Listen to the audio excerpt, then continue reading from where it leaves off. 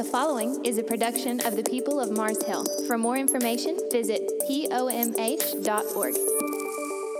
Good morning. If you have your copy of Scripture, go ahead and turn to James. We're looking at the 3rd chapter, last few verses, and we'll go into chapter 4 next week. While you're turning there, what an exciting thing to see the baptisms, and I hope that you're continuing to share the gospel wherever the Lord has given you the privilege and the opportunity to do so, and that you are discipling. And remember, discipleship is not something that always happens after salvation. A lot of times it happens before. So that coworker or that friend of yours at school, classmate, teammate, whatever it may be, you never know how many of those people will be open to just sitting down and going through a study with you. And that might be the open door for them to receive the gospel. So God's given us many opportunities, and I hope you're taking advantage of those. Let's jump into God's word right here. We're going to begin in verse 13 of chapter 3. It says, "Who is wise and understanding among you? By his good conduct, let him show his works in the meekness of wisdom. But if you have bitter jealousy and selfish ambition in your hearts, do not boast and be false to the truth. This is not the wisdom that comes down from above, but is earthly, unspiritual, and demonic. For where jealousy and selfish ambition exist, there will be disorder and every vile practice. But the wisdom from above is first pure, then peaceable, gentle, open to reason, full of mercy and good fruits, impartial and sincere. And a harvest of righteousness is sown in peace by those who make peace." So James is continuing this idea of helping us to understand what it means to have a genuine faith, what it means to, as Paul talks about, working out our salvation with fear and trembling. What does it look like to live out a genuine faith? Not just a salvation experience, not just praying a prayer, not just getting baptized, but the transformed life that should follow any kind of decision to turn ourselves over completely in totality to God. So I ask you a question that James asks us in this passage right now. Do you consider yourself to be a wise person? Now, be careful before you answer that, because it's a trick question. Because if you actually answered it yes, then you might be the person exactly that James is talking to in the beginning. But if you're a person that says, I am absolutely not wise, and if it weren't for God's word, I would completely mess up my life, then you are in a good position for everything that James is talking about today. Because in today's passage, James compares this earthly wisdom to a divine wisdom. Now, remember, James is considered by many to be the wisdom literature of the New Testament. If you go back into the Old Testament, we categorize the books of the Bible systematically. In other words, you have the first 5 books, which are the books of law. Following the books of law, you have the history books. And following that, you have wisdom literature. And then you have the prophets, major and minor. So over and over again, we see that categorized throughout our Old Testament. Well, in the New Testament, even though ours are somewhat categorized, much more loosely than the Old, the one thing that is missing is a category of wisdom literature. But James fits that, because if you notice, James is a lot like Proverbs. It's a lot like Psalms. When you read through it, he talks about a wise man is like this, a foolish man is like this. Over and over again, he compels us to go back not just to the Old Testament, but the teachings of Christ. He seems to have centered on the Sermon on the Mount, although he does touch on several other of Jesus's teachings. And he seems to be compatible with Paul's teaching. Although Paul was talking to a different group of people and he was worried about them adding something to the cross for salvation, James is saying, but yes, when the cross transforms you, you will be transformed. And so again, we see this as a very important piece of literature for us to understand, both as understanding the whole of Scripture, but also for our own life as we build the foundation of our practice of Christianity. So this passage goes back and further clarifies what James has already talked about in chapter 1, verses 5 and 8. Again, remember when we finish chapter 1 and roughly some of chapter 2, I told you that James is just going to keep going back to those ideas. He lays out his thesis there in those first few paragraphs, and then he goes back and revisits those and expounds upon those. And that's exactly what he's doing here today. This time he does it with great warning, though. Wisdom is what he is focused in on. And there are two types of wisdom. Now, wisdom is attained, a lot of times, people think, through hard work. People think of wisdom as something that we pursue. So we take our knowledge that we've gained and then we give some opportunity in lab or in life to learn that knowledge. And how does that knowledge, those facts interact with each other? And that's our understanding. And then we arise to that moment where now we are wise and we know how to use those facts with other people or now to use those facts in certain situations. Well, for a lot of people, that's the way they think of it. Wisdom is knowledge perfected. It's what we know that others don't know. And once we've achieved wisdom, we believe that it gives us this advantage over other people that we can use for our own personal happiness, for our own advancement, for our own joy. Life is all about the pursuit of happiness, even at others' expenses. So if you want something and you have the wisdom and the means to get it, by golly, you should go and get it. That's the way the world thinks of wisdom a lot of time. There is a kind of human wisdom that also has an appearance of godly wisdom, but in fact is not a godly wisdom. You see, it's easy for us to be fooled into thinking that our knowledge of the Bible, our knowledge of theology, or our biblical standards of right or wrong constitute wisdom. But it's possible to know God's word without knowing God. And that's not wisdom. That's just knowledge. That's knowledge of facts. Because wisdom doesn't actually take root in our life until the Word of God is met with a relationship with God. And that's what James is talking about to us today. Godly wisdom is a gift of the Holy Spirit. Godly wisdom is rooted in Scripture. But knowledge of the Bible without a relationship with the Spirit can create this worldly wisdom, this facade of spirituality. See, the first thing we have to understand is this, is God is the one who gives us wisdom. Wisdom isn't something we earn. Wisdom isn't something we attain. Wisdom isn't something we grow to. And that's where we have that misconception. The scripture is very clear. Wisdom is a gift. It's something that is given to someone. Remember, James has already talked about this in chapter 1. If any of you lacks wisdom, he doesn't say study harder. He doesn't say memorize more scripture. He says ask God. He gives it. He has it in abundance, number one, and then he gives it graciously according to his character. So wisdom is a gift from God. It's not something that we can harness ourselves. Wisdom's not just about knowledge.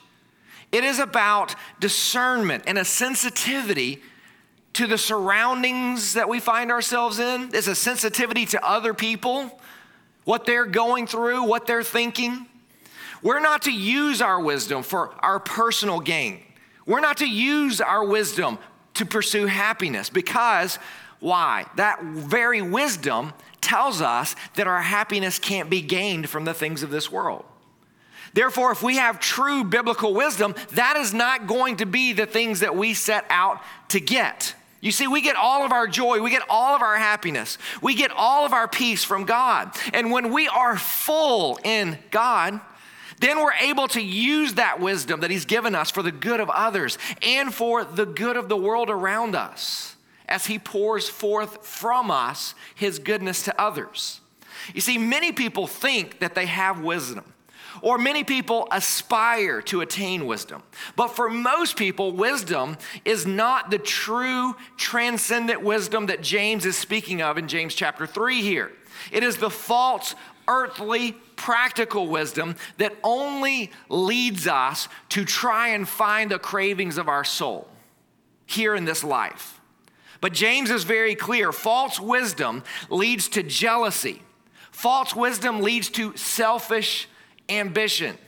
And if you experience frequent jealousy, if you experience frequent selfishness, then that might be the very sign that you possess the false wisdom that James is talking about here. So what might be some of those signs? Maybe a friend of yours gets married, but you've been single for much longer than they have, and so you're jealous. Maybe your children have discipline issues, and your friends' children are the gold standard of good behavior, and you're jealous. Maybe you're jealous of the fact that that person who has this natural athletic ability, they never practice. They're just good at everything while you try hours upon hours upon hours and all you do is ride the bench. Maybe you're jealous of the friend who makes a lot more money than you and they put very little effort to it. And yet the very little money that you make, you work yourself to death for it. Maybe you're jealous of the classmate who aces exams and never has to study while you're pulling all-nighters one after another just to get by. Maybe you are jealous of the person who has a great body, never exercises, and who eats whatever they want while you're counting calories and hitting the gym every single day to see little to no gain from it. See, if we think about our lives, there's probably someone that we are jealous of. There are so many reasons in this life that we can find ourselves in jealousy. Jealousy is a sign that we are interested in our own glory over God's glory. Did you hear that? Jealousy is always a sign that we are more interested in our own glory than we are in the glory of God. And that's what we have to be so careful of. You see, jealousy is this thing that can come in and rot our souls. When we are jealous about something, we are saying, in essence, that we can't find all that we need in Jesus. That God hasn't provided enough. I need something else. So we're playing into that false wisdom of the world that James is telling us about. And what happens when we play into that, we play into it more and more and more, and we need more and more from it. So when we experience the jealousy of that false wisdom that James is talking about, we need to fight it. How do we fight it? By overcoming it with the love and the glory of Jesus. You see, it's the wisdom that he gives us. It's far better than anything that we will ever find in this world. How many of you remember not too long ago, it was James chapter 1, probably the beginning of this year, that we talked about the wisdom wheel. Do you remember that? The one thing that I claimed that I'm like, yes, I came up with something and it has a figure to it and I have a diagram. Look at this. Now, I know it looks very confusing. That's what academics are all about. You design things that look confusing, so you need somebody like me to explain it. That's a whole gimmick. You know that, right? All those little things you learn, somebody else has to explain it to you. That's why they make those things. So you pay them $1,000 to come and do a seminar. So this is my seminar. No one's asked me to do it yet. No one's paid me $1,000, but I got it ready when I get that phone call. All right, so here's what we have. If you can see that, which you probably can't see it really, really well, there's this difference of practical and transcendent wisdom. So when you think about knowledge and understanding and wisdom, at the very top you have wisdom. At the very bottom you have knowledge. And in between you have understanding. Now, the way we think about it as human beings, just to refresh your memory from a few months back, we, devoid of God, we think that wisdom is attained by starting with knowledge, growing to understanding, and then achieving wisdom. And that's the pursuit that we have in our academics. That's the pursuit we have in whatever business we may be in, whatever discipline that we find ourselves studying. Whatever that thing is, we think, man, I'm just going to want it more and more. I pour my time into it. The 10,000 hour rule, right? That's how you become an expert. When you spend 10,000 hours absorbing information and knowledge and understanding about things, that's when you are now wise. You are the expert of whatever that discipline may be. Now, the thing about practical wisdom is it starts with the knowledge, grows towards wisdom. That's practical, all right?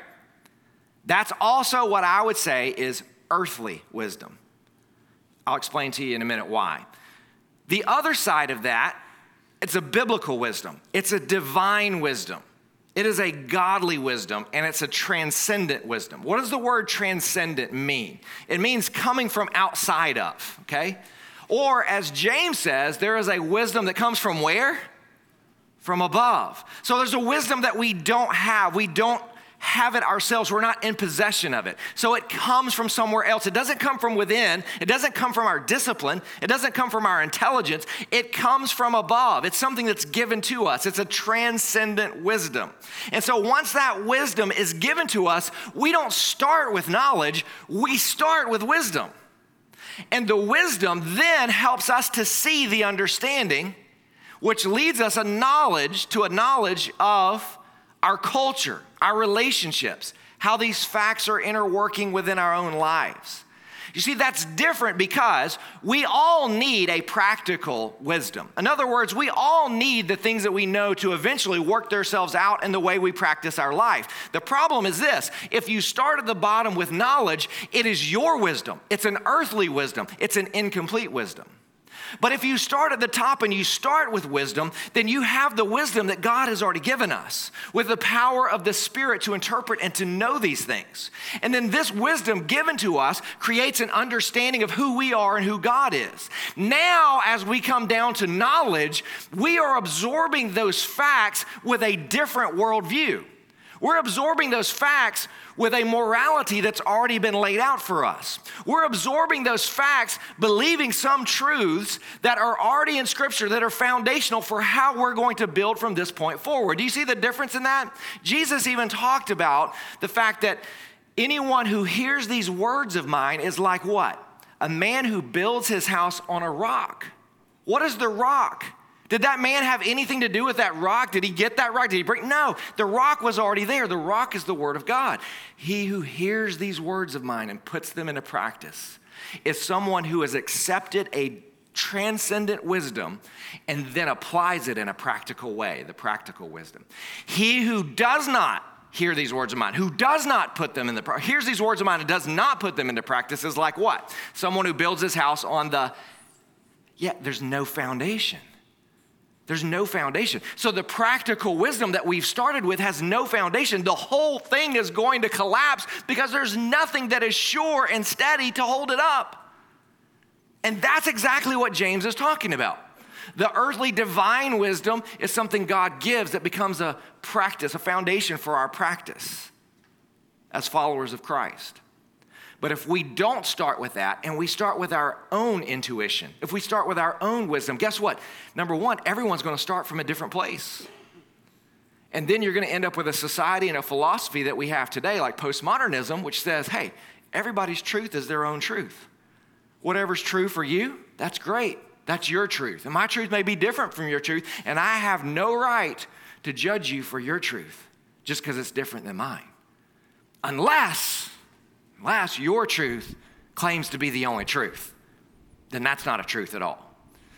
And we talked about before how postmodernism and its philosophy, as much as people loved it, it canceled itself out by its own philosophy because it says that anything that claims to be the only absolute truth is not a truth at all, and that is an absolute claim to truth to make that statement.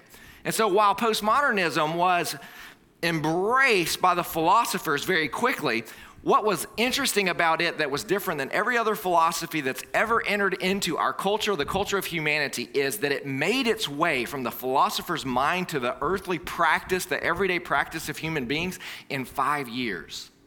It's the first time in history a way of thinking has ever made it from philosopher to practice in everyday life that quickly.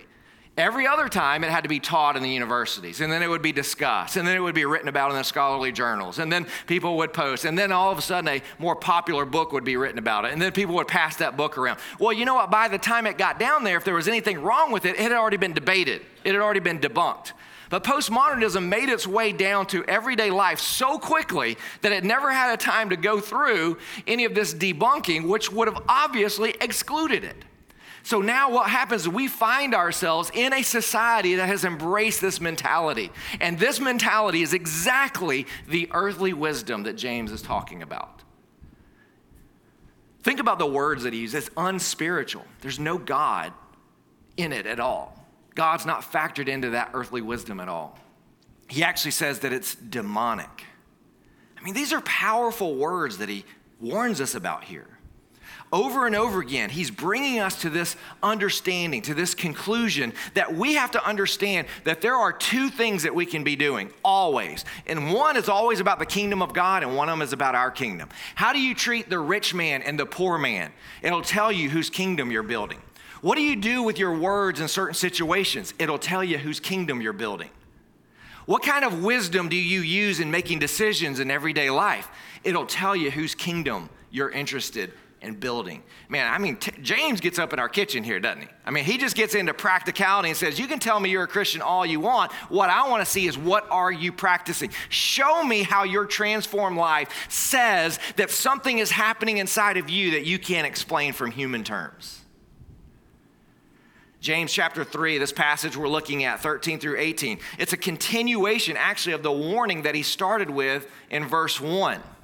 He started with this warning to teachers within the church. And you know how we interpreted that even more broad. He said, not just teachers in the church, but anybody who finds themselves teaching in any capacity. It could be parents. It could be teaching your coworkers. It could be teaching Sunday school. If you are teaching in any capacity, and we all are teaching in some capacity, we need to heed his warning. Well, this warning here actually is also interpreted broadly. We have to think about what he's saying. Earthly wisdom will promote jealousy and disunity, while godly wisdom promotes peace and unity. That is, in essence, the thesis of what James is saying right here in this passage. That's what he's promoting. Let's look at it verse by verse. Verse 13. Who is wise and understanding among you? By his good conduct, let him show his works in the meekness of wisdom. In the meekness of wisdom. So James starts off with a question that can only be answered or only be qualified in one way. James is challenging the community accepted definition of wisdom. What we all would say, wisdom, is this the definition? Yeah, that sounds right. He's challenging the status quo of how we would define wisdom. And wisdom is not necessarily knowledge. And wisdom should not be measured in, as one commentator says, theological terms. How much doctrine do they know? But actually in practical terms. So when James puts these two words together, wise and understanding, what he's doing, he's highlighting and he's distinguishing truth and application. Wisdom knows what is good, but wisdom also concerns itself with how to do the good. Do you see that? That's important. Wisdom isn't just knowing what is right and what's wrong. Wisdom concerns itself with how do we put the good into practice and how do we negate the wrong. So true wisdom is concerned with how we live our lives, how we walk out our faith. So transcendent wisdom gives birth to deeds or a practical application of that transcendent wisdom. This is the way of life that grows in understanding, that grows in knowledge. So from James's perspective, a good life is one demonstrated by humble deeds that are initiated by divine wisdom. Are you following me on this? Nobody shook their head, not one person in this whole place. Usually I gravitate to that one that's like, yeah, I think, or I at least look for the person who's nodding off, you know? And they're like, you know, I'll gravitate. Nobody's head's moving. So you got to keep following this, okay? Because this is really important in the way that we live out our following after Christ. Someone can have all the knowledge in the world, but if their life is not characterized by the works that reflect someone who's following after Christ, as James talked about in chapter 2, verse 14, a faith without work that is dead, then they're not only lacking a genuine faith, James says you're also lacking a genuine wisdom. A faith without works is dead, you hear me? Is not just lacking an authentic faith, it's lacking an authentic wisdom as well. And so James goes on and he compares these two different kinds of wisdom. Look how he continues in the next verse. 14 all the way through 18 really is where you see the contrast. But if you have bitter jealousy and selfish ambition in your hearts, do not boast and be false to the truth. This is not the wisdom that comes down from above, but is earthly, unspiritual, demonic. For where jealousy and selfish ambition exist, there will be, what does it say? Disorder and every vile practice. Does that sound like our culture? But Verse 17, here's the contrast. That's one. That's that earthly one. That's the one that's easier to get to. Why? Because it feeds my selfishness. It feeds my desire. Verse 17, but the wisdom from above is first, what does it say? Then it is full of and good, impartial, and what? Man, who does that sound like? Jesus. That's Jesus. That's the character of God right there. Sounds vaguely familiar to the fruits of the Spirit that Paul talks about in Galatians, doesn't it? And I think that James is hitting on that same thing. So a false earthly wisdom that's characterized, as James says, by bitter jealousy and selfish ambition is contrasted here with this true godly wisdom that, notice what he says, is pure, it's peaceable, and it's gentle. So this comparison is used to show the contrasting results of each one of them. So in other words, he gives this comparison of where these two wisdoms come from. This one comes from here, this one comes from here. This one looks like this one looks like this. And then he talks about the production of those. The earthly practical wisdom that doesn't begin with a divine wisdom or a transcendent wisdom produces jealousy, selfish ambition, and it is contrary to humility, contrary to the whole foundation of Christian life. So the earthliness of this wisdom, this is demonstrating this philosophical or this rational approach to how we value things in this world or how we value life. And it reveals that we are not taking God into account as we create those values. So if we are coming from that perspective, think about prayer for a moment. Prayers that are connected to this earthly wisdom become ineffective, don't they? Why? Why do they become ineffective? Because they are irrevocably connected to the unstable concerns of this world. So in other words, if we are having this prayer life and we're engaged in this prayer life, but our prayer life isn't being informed by the Word of God, and our prayer life isn't being informed by the power and the leading and guiding of the Spirit, then all of a sudden our prayer life becomes ineffective. Why? Because it is connected to the instability of this world and the passions of this world. It's no longer connected to the kingdom of God. That's why James, just a few passages back, says, why are you asking for these things and not receiving them? Because you're asking from your own passions. You're not asking them in accordance to the kingdom of God. So he's taking a little bit further what Jesus said about you have not because you ask not. And he's saying, listen, some of y'all are taking that out of context. Jesus is talking about someone who's a believer, someone whose only concern is the kingdom of God. And as you pursue the kingdom of God, if you don't have something to accomplish what he's put before you, you have not because you've asked not, because God will always grant you the things that you need to build his kingdom. It's when you start asking according to your kingdom that you no longer have those prayers answered. Why? Because you're unstable. You don't have a genuine faith. You're like that person who's doubting in their prayer life. Later in chapter 5, James is going to say, the prayer of a righteous man does what? Avails much. But the key there is a righteous man. Who is a righteous man? A righteous man is a man who builds his life. He who hears these words of mine and puts them into practice is a wise man. Do you see how James is putting all of these things together as you move through the book? This isn't just a collection of random thoughts of wisdom. No, James is being very intentional in the way he talks about this. And so it reminds me of Proverbs 14:12. Look at this passage from Proverbs. I'm sure James had this in mind. There is a way that seems right to a man, but, what does it say? Its end is the way to death. Unspiritual, earthly, demonic. Jesus said, the enemy has come to steal, kill, and destroy. But I've come so that you may have life, and life to its fullest, or life to its eternity. how do you find the life that Jesus talked about that he wants you to have? Through his word, through following him, through giving yourselves over to the precepts of God's word, to listening to how he teaches, to hearing the words of his and putting them into practice.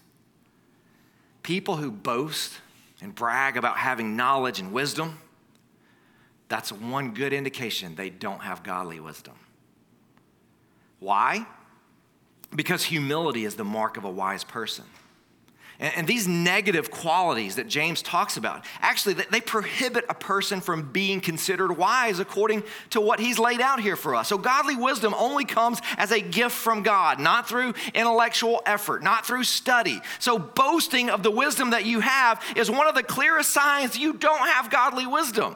So if wisdom doesn't lead to these works that reflect the character of God, if it doesn't lead to this humility, but instead leads to this selfishness and this jealousy, then it's false. It's earthly wisdom.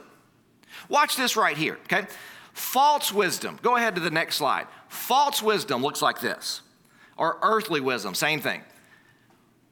World, flesh, and the devil, right?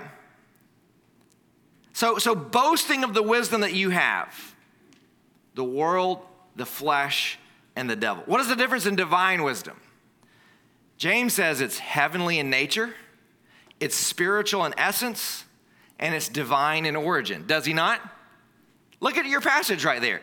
It's almost like he's going exactly to this passage, exactly to this thought, when we look at the fact that wisdom that comes from this world is the enemy, the world, the devil, the flesh, and the world. These are the things we battle, right? Constantly, we're battling the world, we're battling the flesh, we're battling the devil. And so if we are constantly engaged in that battle and we are not reflecting on the good transcendent wisdom that God gives us, we're going to lose in that battle every single time. Why? Because the very things that we need to counteract our enemy is found in godly wisdom. That's what James is telling us. So James talks about this wisdom being from this direct demonic influence, this earthly wisdom. Isn't that interesting? Because last week we learned how our tongues can actually be the gateway of hell into this world. And now James says that an arrogance of wisdom is a direct relationship with demonic activity. This is an important lesson for us, but especially for our church. What wisdom do we use to operate? Everyone who thinks the church or their faith is something to be exploited for their own personal interest, man, feel James's words cut to the core right here. False, earthly, practical wisdom, it leads to jealousy. It leads to selfish ambition. False wisdom might lead us to boast of being full of the wisdom of God, but it also leads us to seek personal happiness. It leads us to seek fulfillment in what we can find in this world and not what we can find in our relationship with God. And this false wisdom can lead us to do things for our own personal success, our own joy, and not for the good of others or for the unity or the harmony of the whole church body. Have you ever heard of a man by the name of Costi Hinn? Costi Hinn thought that he had the wisdom of God. Costi Hinn is actually the nephew of televangelist Benny Hinn, who is a healer and promoter of the prosperity gospel. Costi grew up enjoying the lavish lifestyle that came as being a part of the Hinn family, and thinking he was led to believe that the reason that they enjoyed their lavish lifestyle was because of the godly wisdom that had been given to them. God had given them wisdom and power to use and to share with others. And so in his book, reminiscing on his upbringing, Costi recounts this, and I quote, "We healed the sick, performed miracles, rubbed elbows with celebrities, and got incredibly wealthy. God must be on our side." Before going to college, Costi spent a year traveling around with Benny Hinn on his crusades. And Costi says, again, I'm quoting from his book, "That year was a whirlwind tour of luxury. $25,000 a night royal suites in Dubai, seaside resorts in Greece, tours of the Swiss Alps, villas on Lake Como in Italy, basking on the Golden Coast of Australia, shopping sprees at Harrods in London, and numerous trips to Israel, Hawaii, and everywhere in between. The pay was great. We flew on our own private Gulfstream, and I got to buy custom suits. This was the life that came with the godly wisdom that they had been given. This was a life where they could pursue their wants, their desires, and their ambitions. But little did Costi know that at the time, this life was actually leading to disorder. Things started not quite adding up for him. Personal gain and happiness began to not seem to fall in line with biblical godly wisdom. And this life-changing understanding of what wisdom is and what happiness is came when Costi came across Paul's words in 1 Corinthians 12:30. Do all have gifts of healing? Do all speak in tongues? Do all interpret? When he read this and studied it, he was shaken to his core. Why? Because the text was so simple. Not everybody had to speak in tongues, something that he was told was necessary for anyone who was spirit-filled. This started a domino effect that eventually led this man to believe that God's purpose was not to make him happy or healthy or wealthy. Instead, in his own words, I saw that he wanted me to live for him regardless of what I could get from him. Eventually, Costi's eyes were open to the godly wisdom that's full of love and grace and humility. When he came to understand the true meaning and the power of God's love and God's wisdom, Costi says, and I quote, he wept bitterly over my participation in greedy ministry, manipulation, and my life of false teaching and beliefs. You see, the Christian life is not about happiness. It's not about personal gain. It's not about being jealous for what we do not have. It's not seeking selfish ambitions. It's about love and humility and unity and the wisdom of God that has the power to change and transform our lives. Do you see why James is so harsh against this false wisdom? It's because of the effect that earthly, unspiritual, and demonic wisdom has on the church and those who are a part of the church. Costi now pastors a small Bible church. Well, it's not too small. It's a pretty good-sized church, a medium-sized church. And he faithfully teaches God's word from what God has revealed to him about that wisdom. When people have false wisdom and boast in it, the inevitable result is disorder and every vile practice, James says. See, practical wisdom, that practical wisdom that doesn't have a foundation of divine wisdom, it does not promote humility. It promotes arrogance. Therefore, practical wisdom leads to disorder, which is, as one commentator says, bound to break out in churches where people are pursuing their own selfish concerns and partisan causes rather than the good of the body as a whole. Have you ever seen that disrupt a church? I mean, I've seen it before. I've seen churches argue about the color of the carpet, where it divides the church. I have pictures from my dad's hometown where there is a Baptist church and they fought over how the new building was going to be built. So they literally divided the parking lot and built another church right next door to it. It's still there to this day. 2 different churches and they share the same parking lot because they could not get along and decide how the next building was going to look. Do you see that? Earthly wisdom, chaos. That's what we see. The word here for disorder actually comes from the same root word that James uses to describe the impact of double-mindedness back in chapter 1, verse 8. And it's used also to describe in chapter 3, verse 8, the uncontrolled tongue. So he's talking about these things in a connected way. He's saying that whole idea of double-mindedness that leads to this double-tongued is actually found in a double philosophy.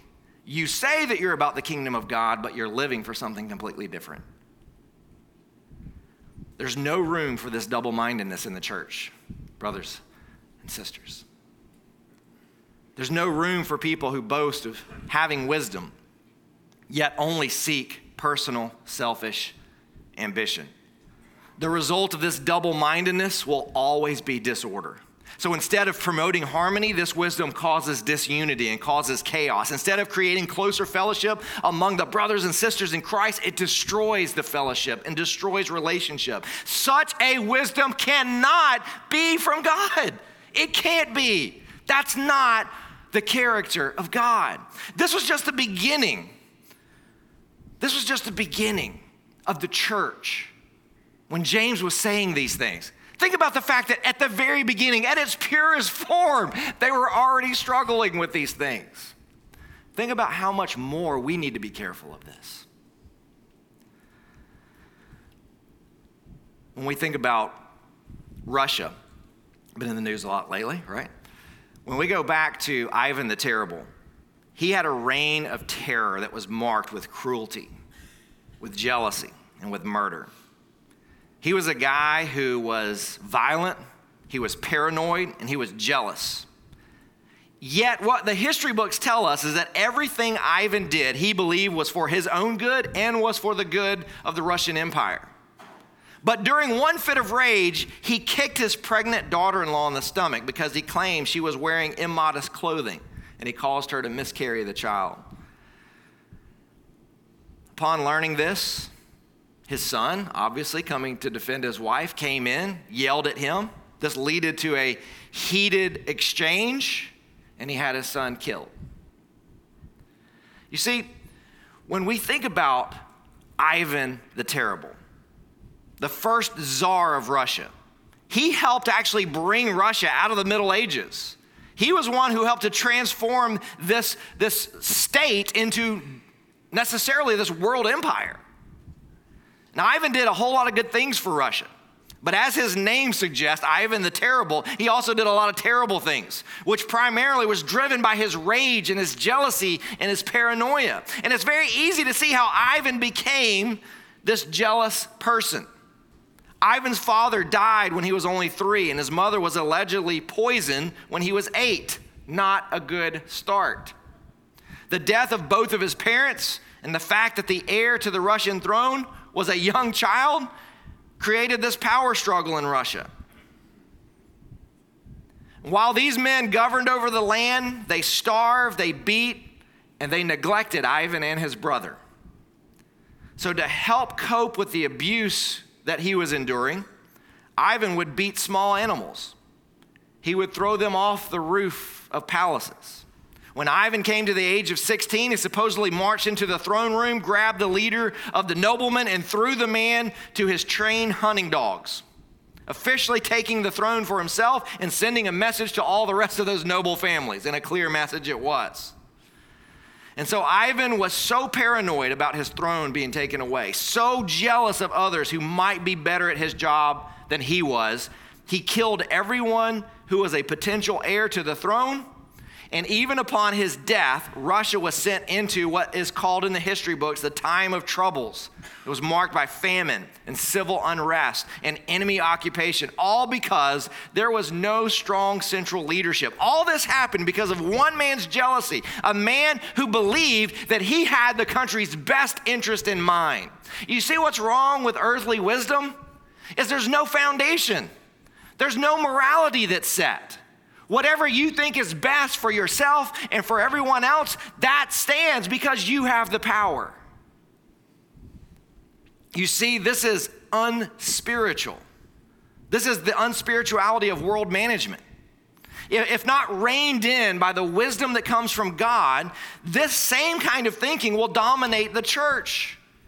And it will lead into all kinds of evils, just like it did in this man's life. James now moves on and talks about the godly, the spirit-led, the transcendent wisdom, and how it contrasts with this earthly wisdom that he's already talked about. Look at verse 17.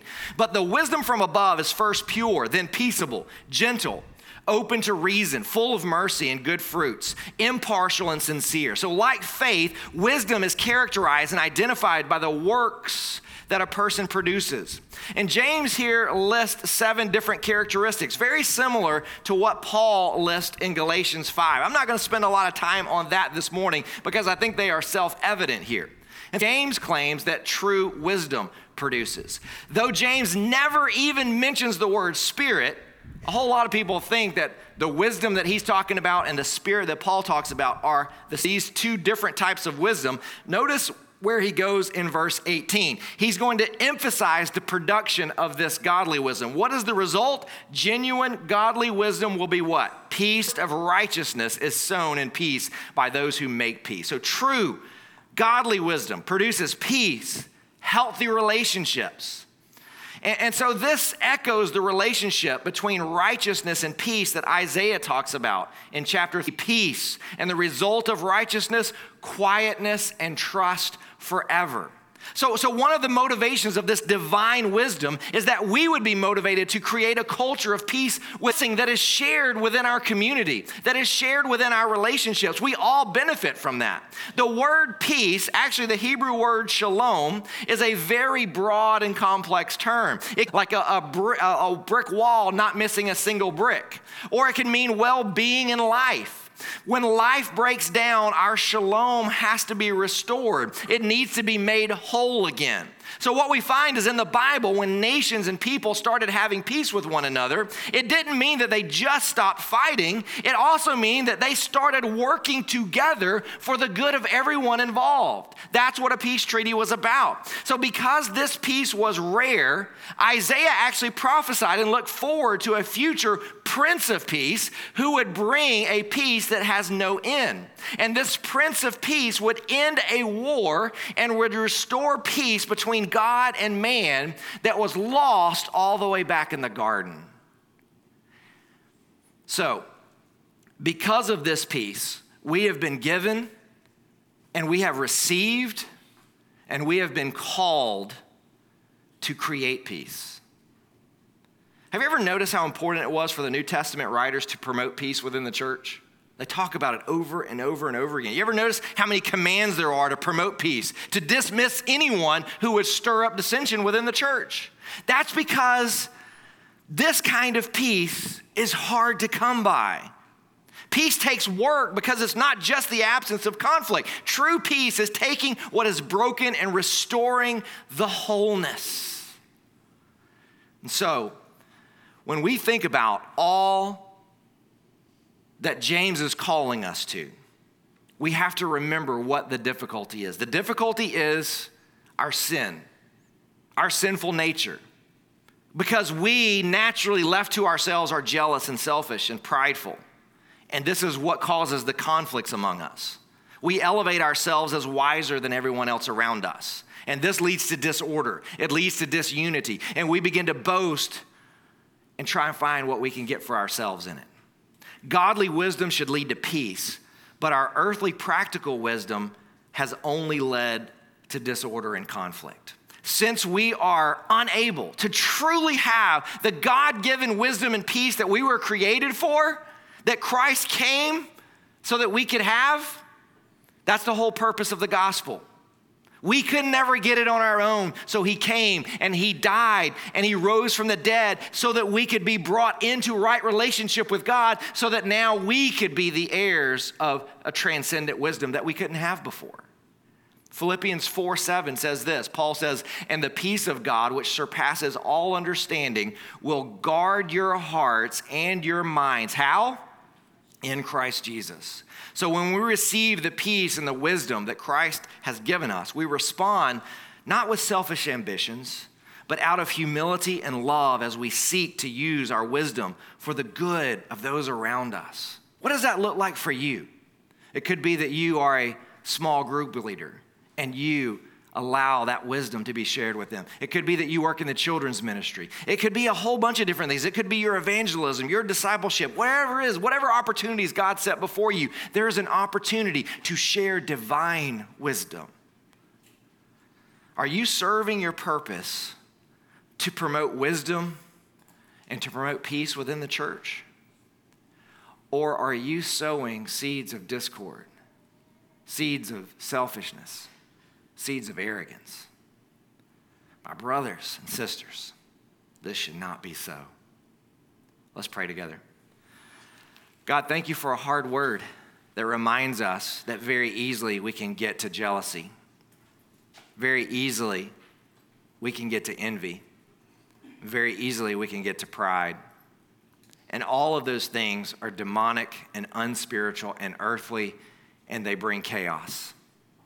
Lord, we are in great need of your divine wisdom that makes sense of the world around us, so that we can look through your eyes and see the culture and not see all the division, but see all the hope for healing because of the gospel. Not that everyone out there is going to listen, not that everyone will receive, but Lord, there are so many that will, and they are all around us right now, wherever you have placed every one of us. So God, I pray that you would open our eyes to how we can not only receive the gift of wisdom from you, but how we can live it out in practice in our lives. And in doing so, God, honor and glorify yourself and build your kingdom with your church. Don't let us get in your way. Help us to be the builders of the greatest architect of peace that this world will ever see. And we ask this in the precious, holy, sovereign name of Jesus our Lord. Amen.